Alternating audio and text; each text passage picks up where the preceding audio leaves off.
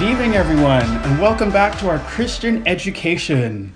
Thank you so much, all of you, for tuning in. We hope that these teachings and discussions have been challenging you, encouraging you, and helping to increase your faith. Last week we had a great time, and so we're not going to waste any time jumping in this week into Lesson 12. And over to you, Pastor Riley. Oh, thank you, Gavin. Good evening, fellow students of the Word. It's a wonderful day. I trust that your day has been well, that your mind is sharp, and you're ready to digest the Word of God. Amen. As Gavin said, we're on Lesson 12. Topic is Peter's second chance. And we know how, second chances at times are very important to many of us.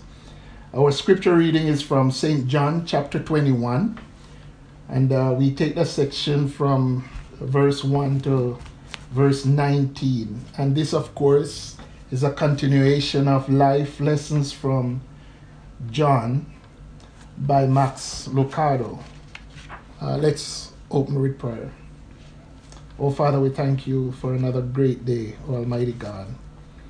Heavenly Father, we thank you for your many blessings, for your protection, your shelter. We thank you, God, for your wisdom and your words that you have provided for us. As we study your words, God, open our minds and our hearts, that our understanding will be clear, Lord, that your words will find room in us, that it might settle in us, oh God, that we may learn to walk and learn how to serve you better. Father, we give you praise. In Jesus' name, amen. Amen. So we'll turn to the scripture of St. John chapter 21, from verse 1 to 19 in your books. I want to read from the New King James Version this evening, and I will begin. After these things, Jesus showed himself again to the disciples at the Sea of Tiberias. And in this way he showed himself: Simon Peter, Thomas, called the twin, Nathanael of Cana in Galilee, the sons of Zebedee, and two others of his disciples were together. Simon Peter said to them, I am going fishing. They said to him, we are going with you also. They went out and immediately got into the boat, and that night they caught nothing. But when the morning had now come, Jesus stood on the shore, yet the disciples did not know that it was Jesus. Then Jesus said to them, Children, have you any food? They answered him, No. And he said to them, Cast the net on the right side of the boat, and you will find some. So they cast, and now they were not able to draw it in because of the multitude of fish. Therefore that disciple whom Jesus loved said to Peter, It is the Lord. Now when Simon Peter heard that it was the Lord, he put on his outer garment, for he had removed it, and plunged into the sea. But the other disciple came in the little boat, for they were not far from land, but about 200 cubits, dragging the net with fish. Then as soon as they had come to land, they saw a fire of coals there, and fish laid on it, and bread. Jesus said to them, Bring some of the fish which you have just caught. Simon Peter went up and dragged the net to land full of large fish, 153. And although there were so many, the net was not broken. Jesus said to them, Come and eat breakfast. Yet none of the disciples dared ask him, Who are you? Knowing that it was the Lord. Jesus then came and took the bread and gave it to them, and likewise the fish. This is now the third time Jesus showed himself to his disciples after he was raised from the dead. So when they had eaten breakfast, Jesus said to Simon Peter, Simon, son of Jonah, do you love me more than these? He said to him, Yes, Lord, you know that I love you. He said to him, feed my lambs. He said to him again a second time, Simon, son of Jonah, do you love me? He said to him, yes, Lord, you know that I love you. He said to him, tend my sheep. He said to him the third time, Simon, son of Jonah, do you love me? Peter was grieved because he said to him the third time, do you love me? And he said to him, Lord, you know all things. You know that I love you. Jesus said to him, feed my sheep.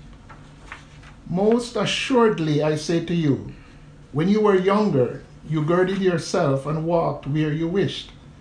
But when you are old, you will stretch out your hands, and another will gird you and carry you where you do not wish. This he spoke, signifying by what death he would glorify God. And when he had spoken this, he said to him, follow me. What a wonderful story. Mm-hmm. The situation sets up like this. According to the book we are studying in Max Lucado here, for at least one person, the joy of Jesus' resurrection was overshadowed by shame. Peter remembered his failure. After boldly proclaiming that he would never forsake Jesus, he had to eat his word just hours later, when not once, but 3 times, he denied knowing Jesus. His resurrection suddenly gave him a new perspective. The question that must have lingered in Peter's mind was whether or not Jesus would give him a second chance. Eventually, Jesus drew Peter aside for a heart-to-heart talk over breakfast. So we have a couple of questions for you. In question 1, why did Jesus choose to reveal himself to the disciples in this way? Correct me if I'm wrong. Was this not how he met them in the beginning? He has met them a few times. Like, I think, was it in Luke's gospel, in the early chapters? Mm-hmm. He met the disciples as they were fishing once again and told them to throw the net on the other side. They caught a whole bunch of fish. Right.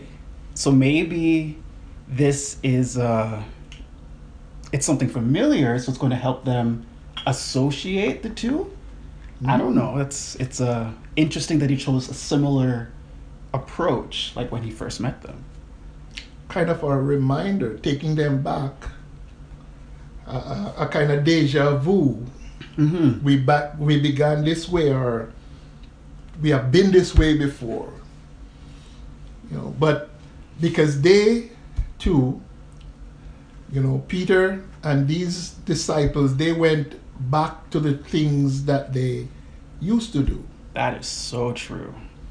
They went back to the same sea that they have fished for so many years. They went back to the trade that they were doing when Jesus called them. So Jesus showed up on the shore while they were out, and I believe the similarity was that they caught nothing the first time, and this time they caught nothing either. True. Jesus hid the fish from them. He makes you wonder. So that's very interesting. Do you think Jesus expected them to go back to what they knew? Do you think it was an accident he found them here in the same place like they were 3 years ago? I don't know if it's so much expecting them to go back to what they once knew, but I believe because he's Jesus, he knows where to find them. That's true. Wherever we are. Amen. And so even for us, when he searches for us, he knows exactly where to look. Isn't that reassuring that Jesus knows where to find us? Absolutely. They went out all night, come early morning. He was on the shore with breakfast. Typical of Jesus Christ the Master. Amen. Let us know your thoughts out there. What do you think? What was Jesus' plan when he set it up that way? Mhm. We look at question 2. In what way did the disciples react when they realized it was Jesus? How did they react when they realized it was Jesus? Oblivious is the word that comes to mind. Mhm. Maybe the unwritten part of it, because no one, the scripture said, no one asked him, "Who are you?"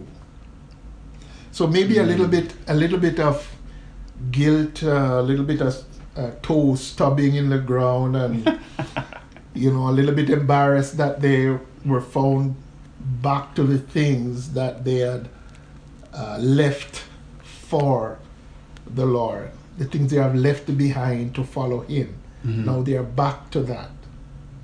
Right? So maybe a little bit of not feeling so good. Mhm. They would have rather Jesus maybe found them praying and, "Oh Lord," Oh, okay. So maybe feigning like, I don't know what's happening here. Right. It's not me he's looking for. That's right, Lord. You really caught us with a. And sometimes we find ourselves like that, Mm-hmm.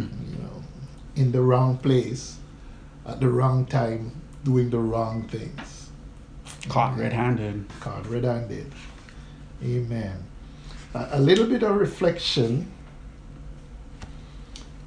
from the textbook.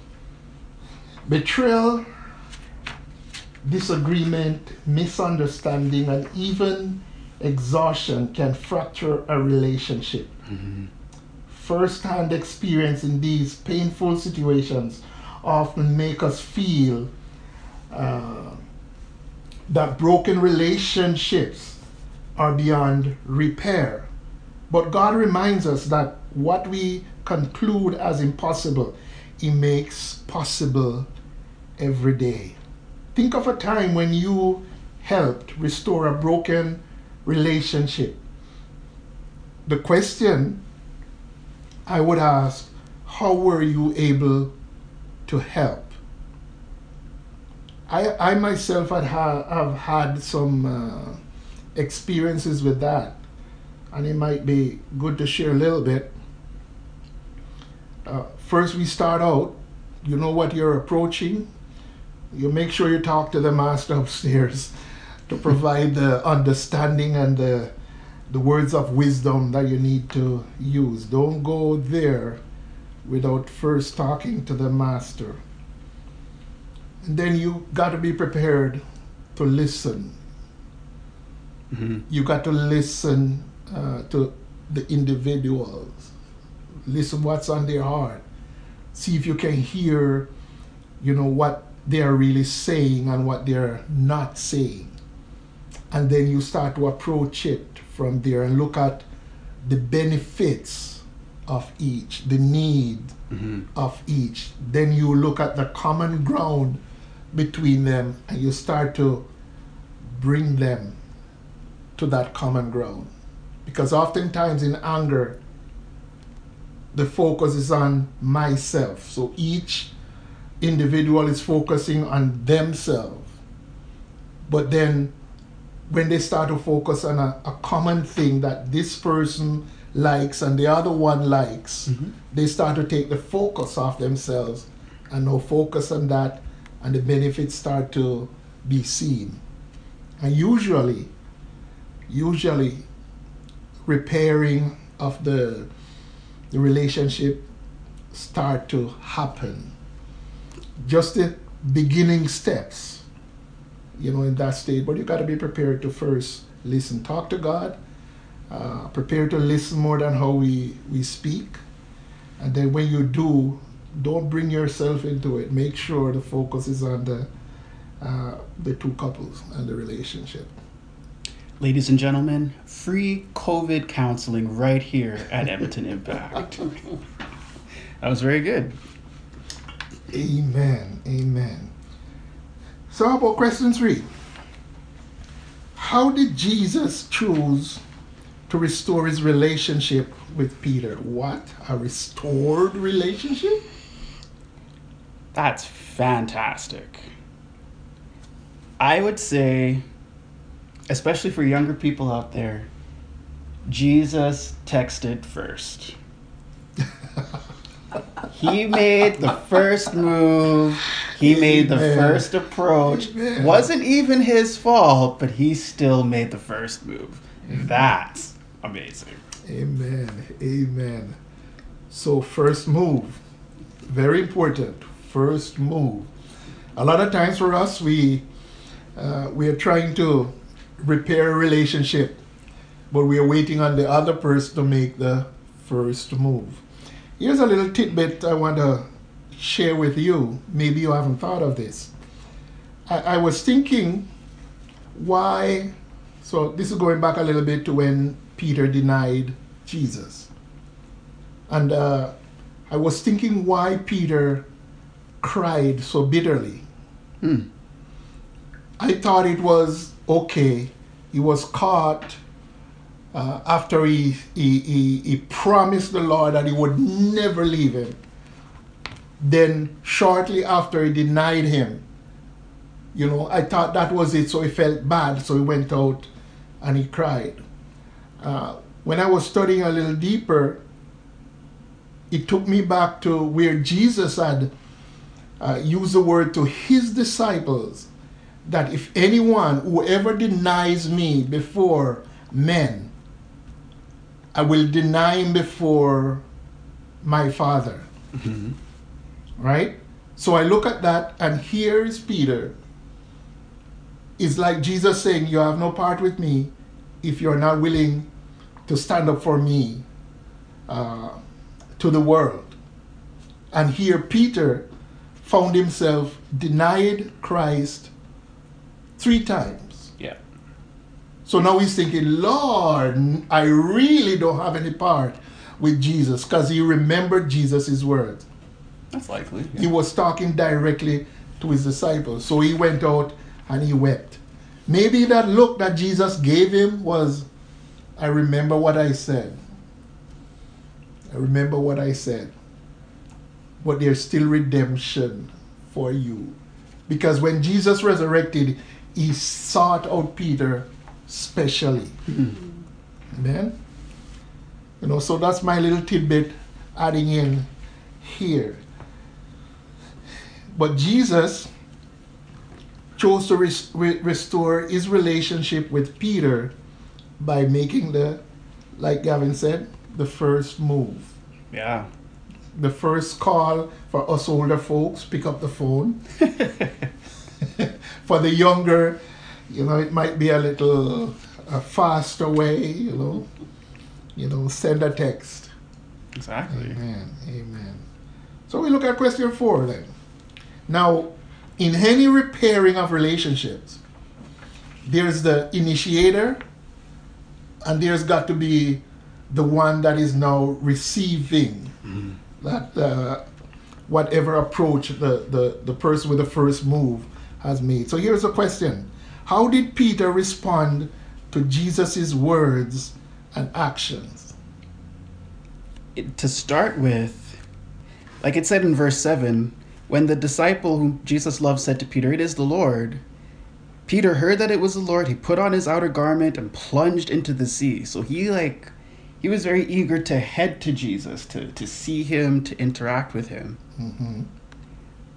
But then later, once they start having conversation, Peter is a little less eager. Mm-hmm. For some of the reasons you were just mentioning. Oh my goodness, I just denied him, and it's hour that he really needed me, I wasn't there, and now maybe he's feeling guilty, maybe he's feeling uneasy. Mm-hmm. But when we look at Peter's reaction, it is similar to us in a lot of times. What? Oh, the master is here? I gotta be there. So without thinking, just like walking on the water, Mm-hmm. when the time when the wind and the waves were blowing, and it said, Lord, if it be thou, bid me come to you on the water. Jesus said, come, and what did Peter do? He just stepped down out of the ship. He's really good at that. Amen. So you see, there's something drawing him. Where Jesus is, he always wants to be there. He could not wait for the boat to get to shore. I guess he was a better swimmer than the boat. I guess. Right? So he plunged over, dove into the sea, swam to shore. And then once he got there, take a look at the Lord, he's probably start to feel, oh man, but I'm not entitled to be here anymore because I had denied him. I don't deserve to interact with him in this way. That's right. I just want to be among the crowd, feel the warmth, but I really don't deserve to be here. The fact is, Peter moved when he knew it was Jesus. He made a step forward towards him, not away from him. And then something happened for Peter. You see, with the Lord, there's always surprises for you. Oh, yeah. When you put yourself where the Lord is. Question 5. Why do you think Jesus asked Peter 3 times whether he loved him? This is interesting. Okay, so like you were just saying, Peter right now is hyper conscious of his last moments when Jesus saw him. He was hyper conscious that he just denied him, even when Jesus told him he would, and he rebutted saying, no, I would never. And then Jesus died, but now he's here, and he can't believe it. Maybe I get a second chance. But I did this thing, and not only once, but like 3 times I denied him. So I don't think it was lost on Peter, even though he was frustrated. He denied him 3 times, but Jesus, being so good, gave him the chance to affirm him 3 times. Amen. Amen. I think that was very kind of Jesus, even though Peter may not have taken it that way to start. Because, after the second time, it's like, I love you. Why do you keep asking me? But, I think it's great that Jesus gave him 3 affirmations for the 3 denials. I found it amazing that Jesus has something that he used in comparison. I believe the lesson I'm getting from this is that to know how much you love the Lord, you got to have something to compare it with. Okay. So here, Peter was out fishing. Jesus questioned him, Simon, son of Jonah.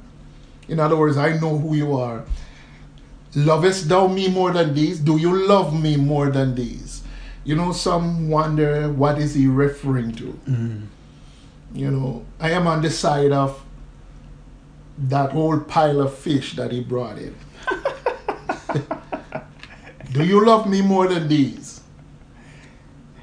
Okay, so then Peter's like, yes, Lord, I love you more than fish. That's right. And then Jesus, instead of saying, if you're really sure you love me, he just said, feed my lambs.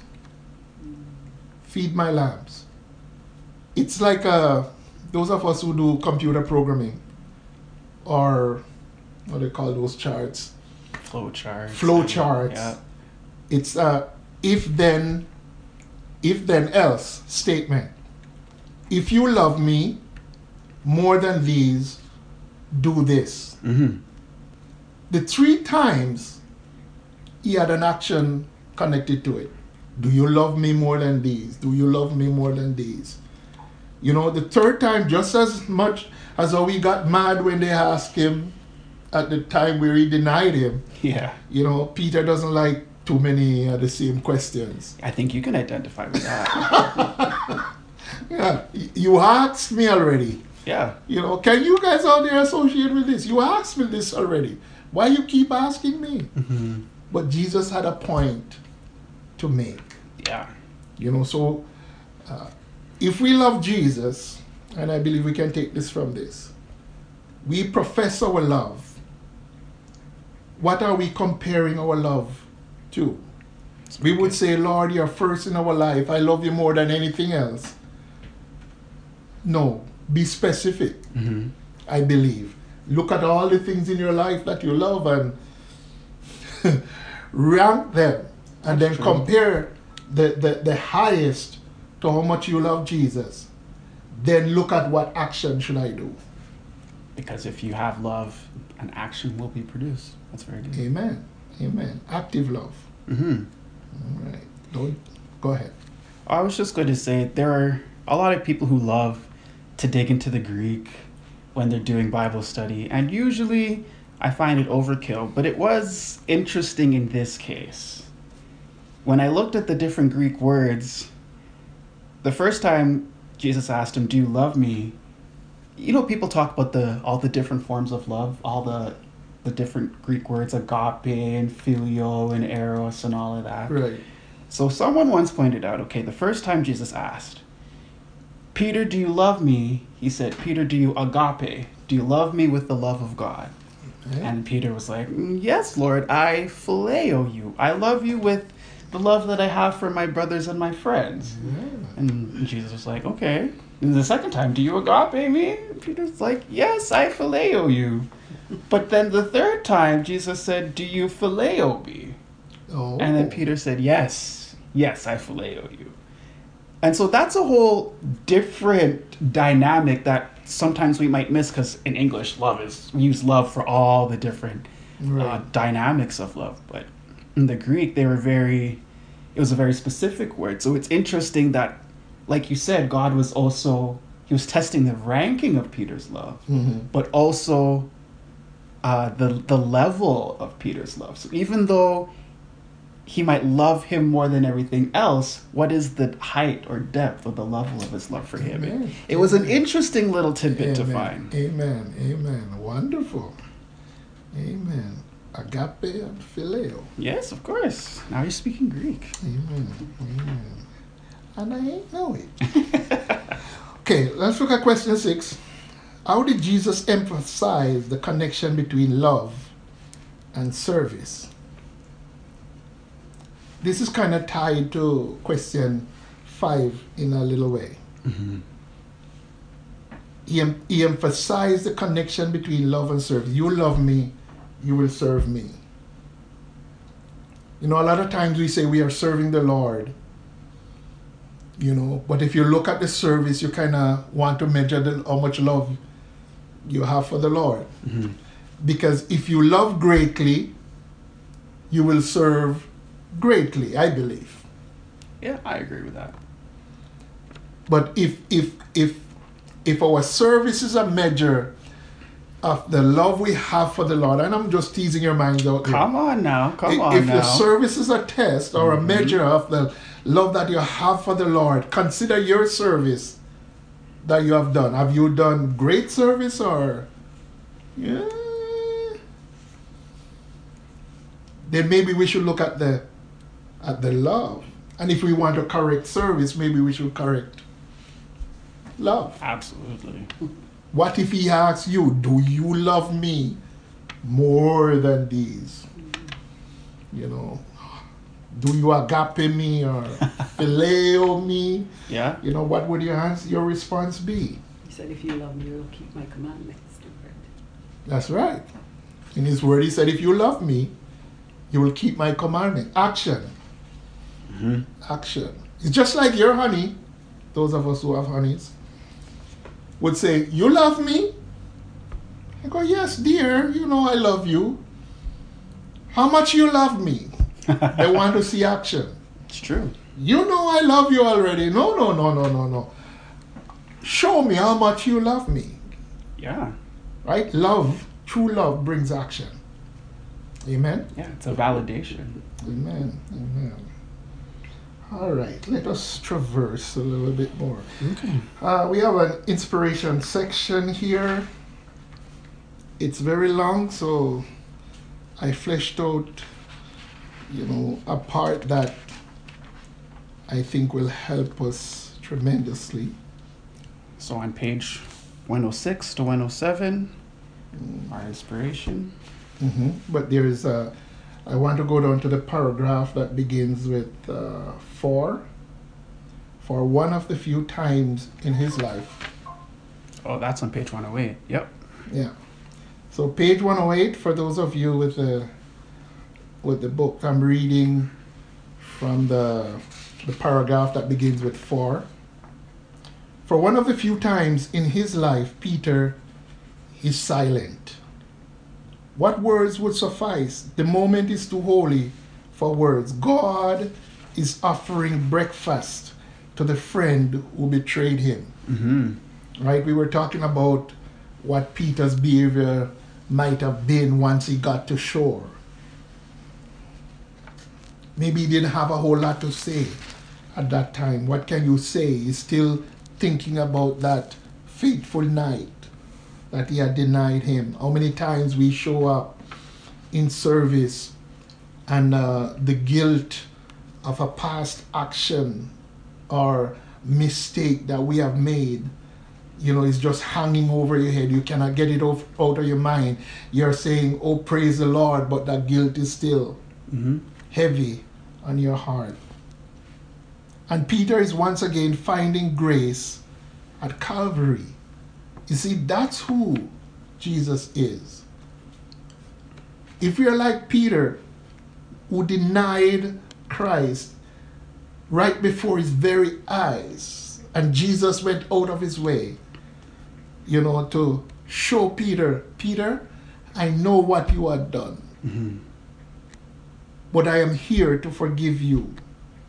My love for you is more than the wrong you committed. I am ready to forgive you. What do you say at a moment like this? What do you say at a moment such as this? It's just you and God. You and God both know what you did. Amen? And neither of you is proud of it. I found that very interesting. Yeah. Jesus must have felt bad for Peter. And Peter felt bad about Peter. Usually that's the beginning of repentance. Godly sorrow for the wrong you have done. But when you and God are one-on-one, together on your knees, crying out before him, asking for forgiveness, it is just between you and God. Do you pour your heart out to him? Do you speak to him simply in the way that's plain and the truth of what you have done? Because without the confession, there's no forgiveness. Mm-hmm. You got to have the confession. If you're going to repent, you have to confess. You don't confess in your mind. The Bible teaches us that with the mouth, confession is made. You might consider doing what Peter did. Stand in God's presence. Stand in his sight. Stand still and wait. Sometimes that's all a soul can do. Too repentant to speak, but too hopeful to leave, we just stand. Mm-hmm. Amen. You're standing, counting on God's grace. Stand amazed. He has come back. He invites you to try again, this time with him. Amen. And this was quoted from Max Lucado's He Still Moves Stones. So that takes us to a few more questions. So in question 7, how can failure destroy a person? Ooh. How can failure destroy a person? And then it follows up, how can Jesus restore a person after a fall? Hey, so let's start. Oof. Okay. People often forget their successes, but seldom forget their failures. For some reason, it really sticks with a lot of us, sometimes in the forefront of our mind. And it causes other secondary feelings or actions to rise up.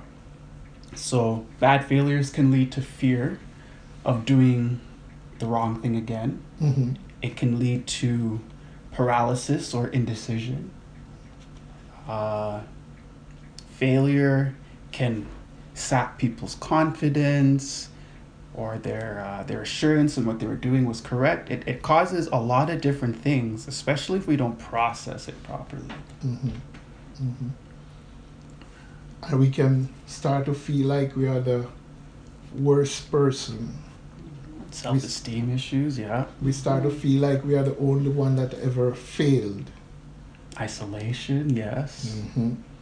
And because of that, failure builds up a fear that we would be determined in ourselves that we would never try that again. Mm-hmm. But there's a song that says, when you fail, when you have failed in your trying and the rewards. I don't know this song. I can't help you. Take up your cross, I remember this part, and run quickly to meet him. He'll understand and say, well done. Okay. Amen. Amen. So you see, failure, if we dwell on it, it will destroy you. There's no shame in failure. There is no... to fail doesn't mean it's the end of the world. Mm-hmm. What destroys us is when we remain in that state that failure has placed us in and refuse to try again. It's just like the Christian pathway. You might be beaten down, but you get up, dust yourself off, cry out to God and continue on. We must press on. No matter what the battle is, we must press on. How can Jesus restore a person after a fall? Just to answer that, just take a look at the interaction that Jesus had with Peter. Jesus was willing to forgive. And so because he's a forgiver of sins, if we come to him repenting, he definitely can restore a person after a fall. We are called not to sin, but the scripture teaches us, but if he sin, we do have an advocate with the Father. Amen. So let's look at question 8. These are all personal questions. What tends to hinder you from accepting and enjoying God's forgiveness? So let's say we have erred in our way, we have slipped, we have fallen. What tends to hinder us from accepting and enjoying God's forgiveness? We are really hard on ourselves when it comes to shame and guilt. Mm-hmm. And it's unfortunate because they actually rob us of a lot of the things that we need to move forward from moments that we're not proud of. Right. So if we feel excessive shame, we might not actually go to God or accept the grace and the forgiveness that Jesus is already extending to us. Mm-hmm. Same thing with guilt. You might not believe when he says, I forgive you completely, because we still believe I deserve punishment because what I did was so bad. Right. Even though we know that we did not save ourselves, we Mm-hmm. cannot forgive away our sins. We know it takes the forgiving grace of God Almighty for us to be saved. But at the same time, we become our own judge and jury when we do error. It seems like within us, we have like everything is hanging by the slender thread, and once it's broken, it's like we don't deserve to be called a child of God. We don't deserve his grace anymore because we have messed up. Mm-hmm. But remember how messed up we were when Jesus called us the first time. The same that is able to save us from our sins is the same one saying, if you confess your sins, he's faithful, Jesus is faithful to forgive us of our sins and to cleanse us from all unrighteousness. It's not that we are not going to fall, brothers and sisters, but it's how we behave when we are fallen or taken into a fall. When we know who our source is, we go to him. We don't remain in the mire. We go crying to him. Don't be presumptuous, but be faithful. Put your trust in the words and the promises that he has made. When he has forgiven you, because that's what his word says, also learn to let it go. Don't think you got to go beat up yourself, don't slash anything, your wrist or anything like that. The story about paying penance, don't practice that. That's why he went to the cross, that we might be saved by his grace. Amen. You cannot punish yourself into his graces. He doesn't punish you to forgive your sins. He's just willing and faithful. So long as you have a repentant heart, you come crying, confessing your sins to him. The word of God promised that he will forgive you. Mm-hmm. Man. 9. And I want to just take 9 and 10. So question 9, what hope does this story offer to you? Hope. What hope does this story offer to you? Hope for how we can be received no matter what we've done. Mm-hmm. Some of us were probably expecting Jesus to, really get on Peter's case the first chance he got. Mm-hmm. How could you do this to me? I even told you in advance what would happen, mm-hmm. and you still couldn't stick with me. But Jesus did not display that personality that we might have expected, especially if it was human to human, like mm-hmm. friend to friend even, might not have even gone over so nicely. So sometimes I think we misunderstand God's nature and how much he wants to be reconciled to us, and how much he really wants to forgive us and just restore our relationship from wherever it might have been broken. Amen. Profound words. Oh, please. You see, hope is very good for us. And when we look at this example, Jesus laid it out, that things may go wrong, but there's forgiveness. When we put it in the human perspective, we would say, I'm going to let you back in, but I have my eye on you. Mm-hmm. I remember those 3 times. And if he did it again, now it's the 4th time. Yes. I noticed that Jesus did not go back to Peter and go, okay, Peter, you denied me 3 times, but I'm going to forgive you. Yeah, he didn't really have any strings attached. That's right. And it wasn't that, I am going to forgive you, but make sure you never do it again. Mm-hmm. It's hopeful for us that we can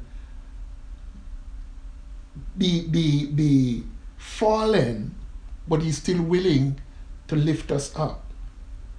It's hard to accept at times that is just the grace of God.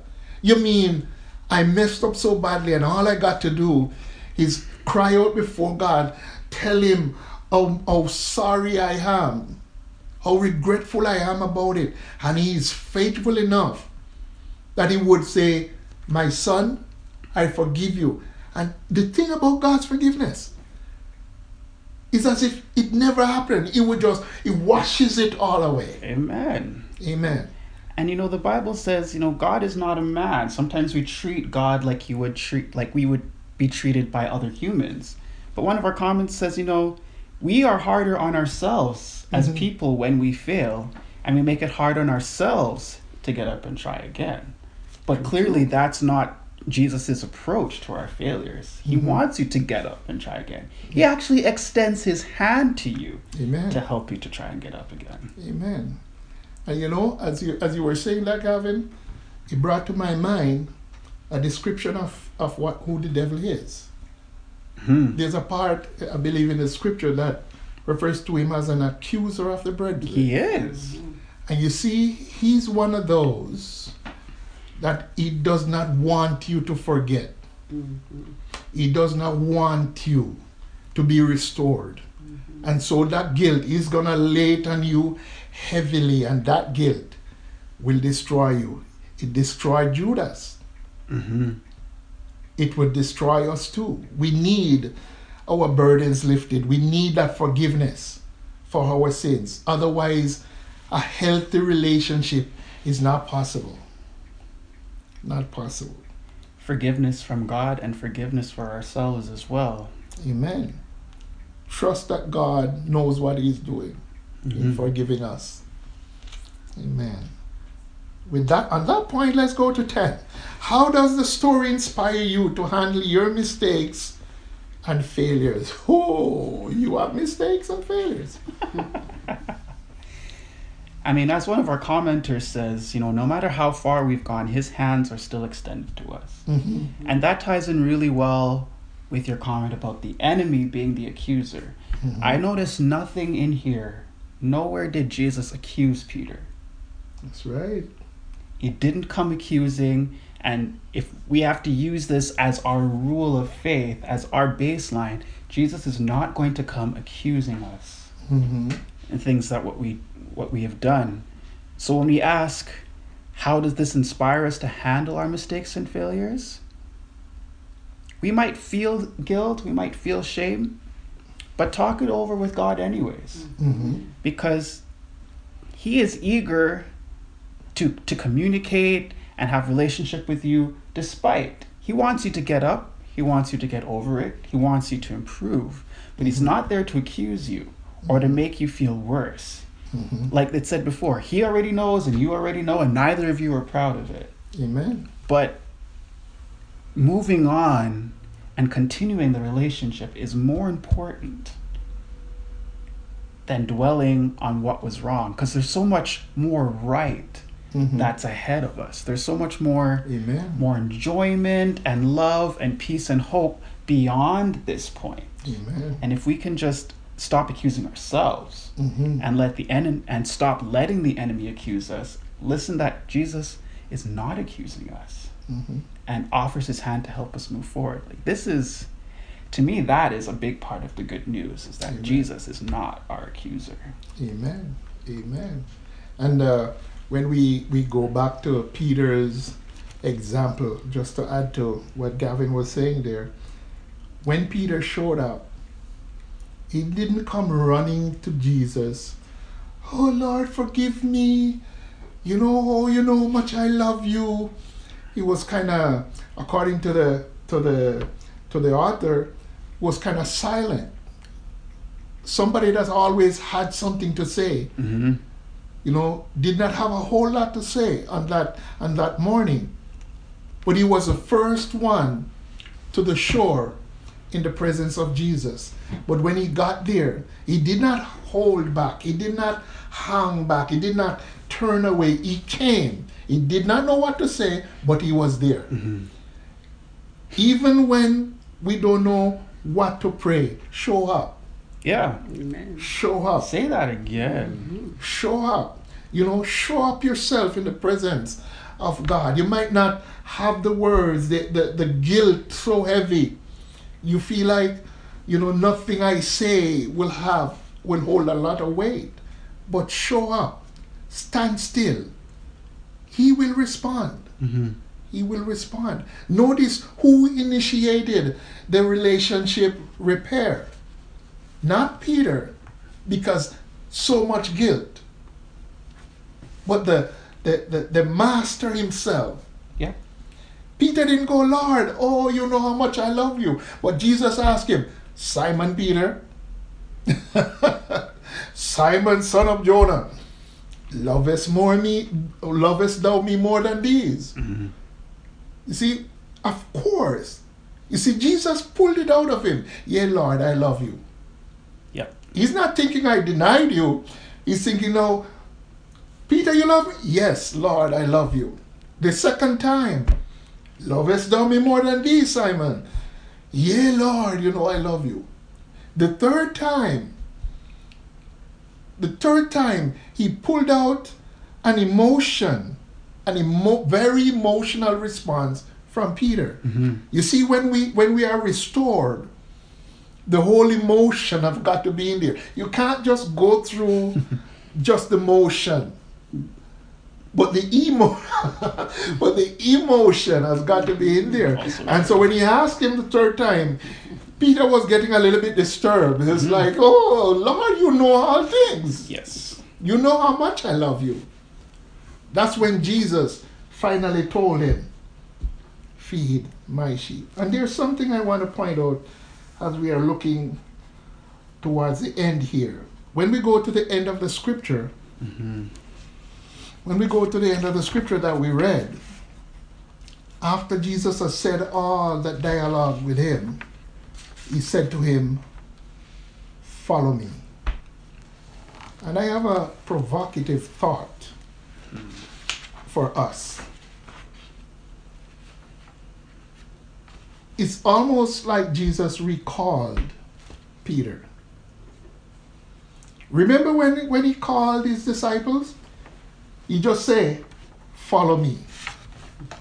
Each one of them, he would call them, hey, follow me. I found it interesting that he came at this stage, and after he had, asked Peter how many times you love me, and Peter, yea, Lord, I love you, and he described a few other things to Peter. At the end he said, follow me. That's restoration. Amen. That's a reconfirmation that I have called you, follow me. For every one of you who are struggling out there, with your relationship with Jesus, you have found yourself messed up in some things. And you're thinking, oh man, God would never want me again. His restoration would be to you after you have confessed your sins and cried before him. You got to be really sorry for what you have done. He can read the heart. He knows whether you're going through the motions or not. Your emotion have got to get in there. So confessing, he's faithful to forgive you, and his call to you would still be, follow me. Amen. Amen. Amen. Amen. So we look a little bit at life lesson. In closing, yeah. As you think back over the last few weeks, can you see ways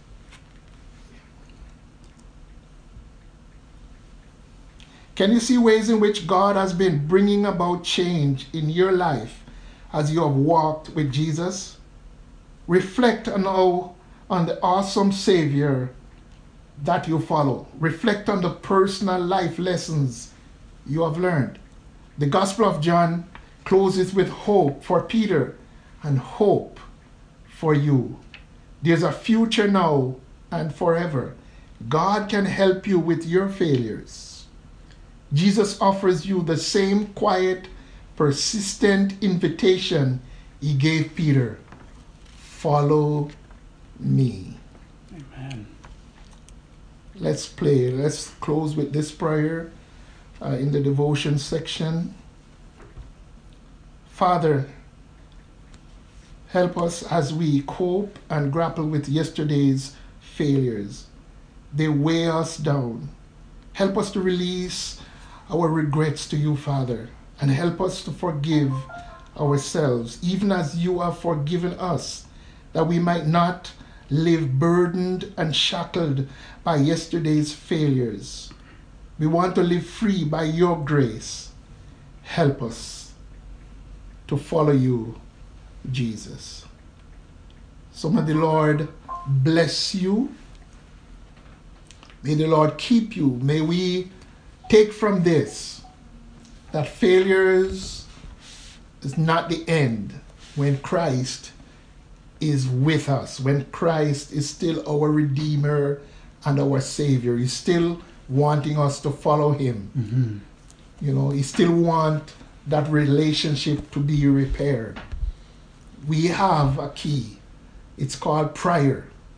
Cry out before God. Lay it out before him. Spell it out right down to the T and ask him for his forgiveness. And his word promises us that he's faithful and he's just to forgive you. May the Lord bless you. Thank you for joining us today. Thank you so much for all of you who have joined us, have watched, have commented, have shared. Thank you for your patience with our internet glitch.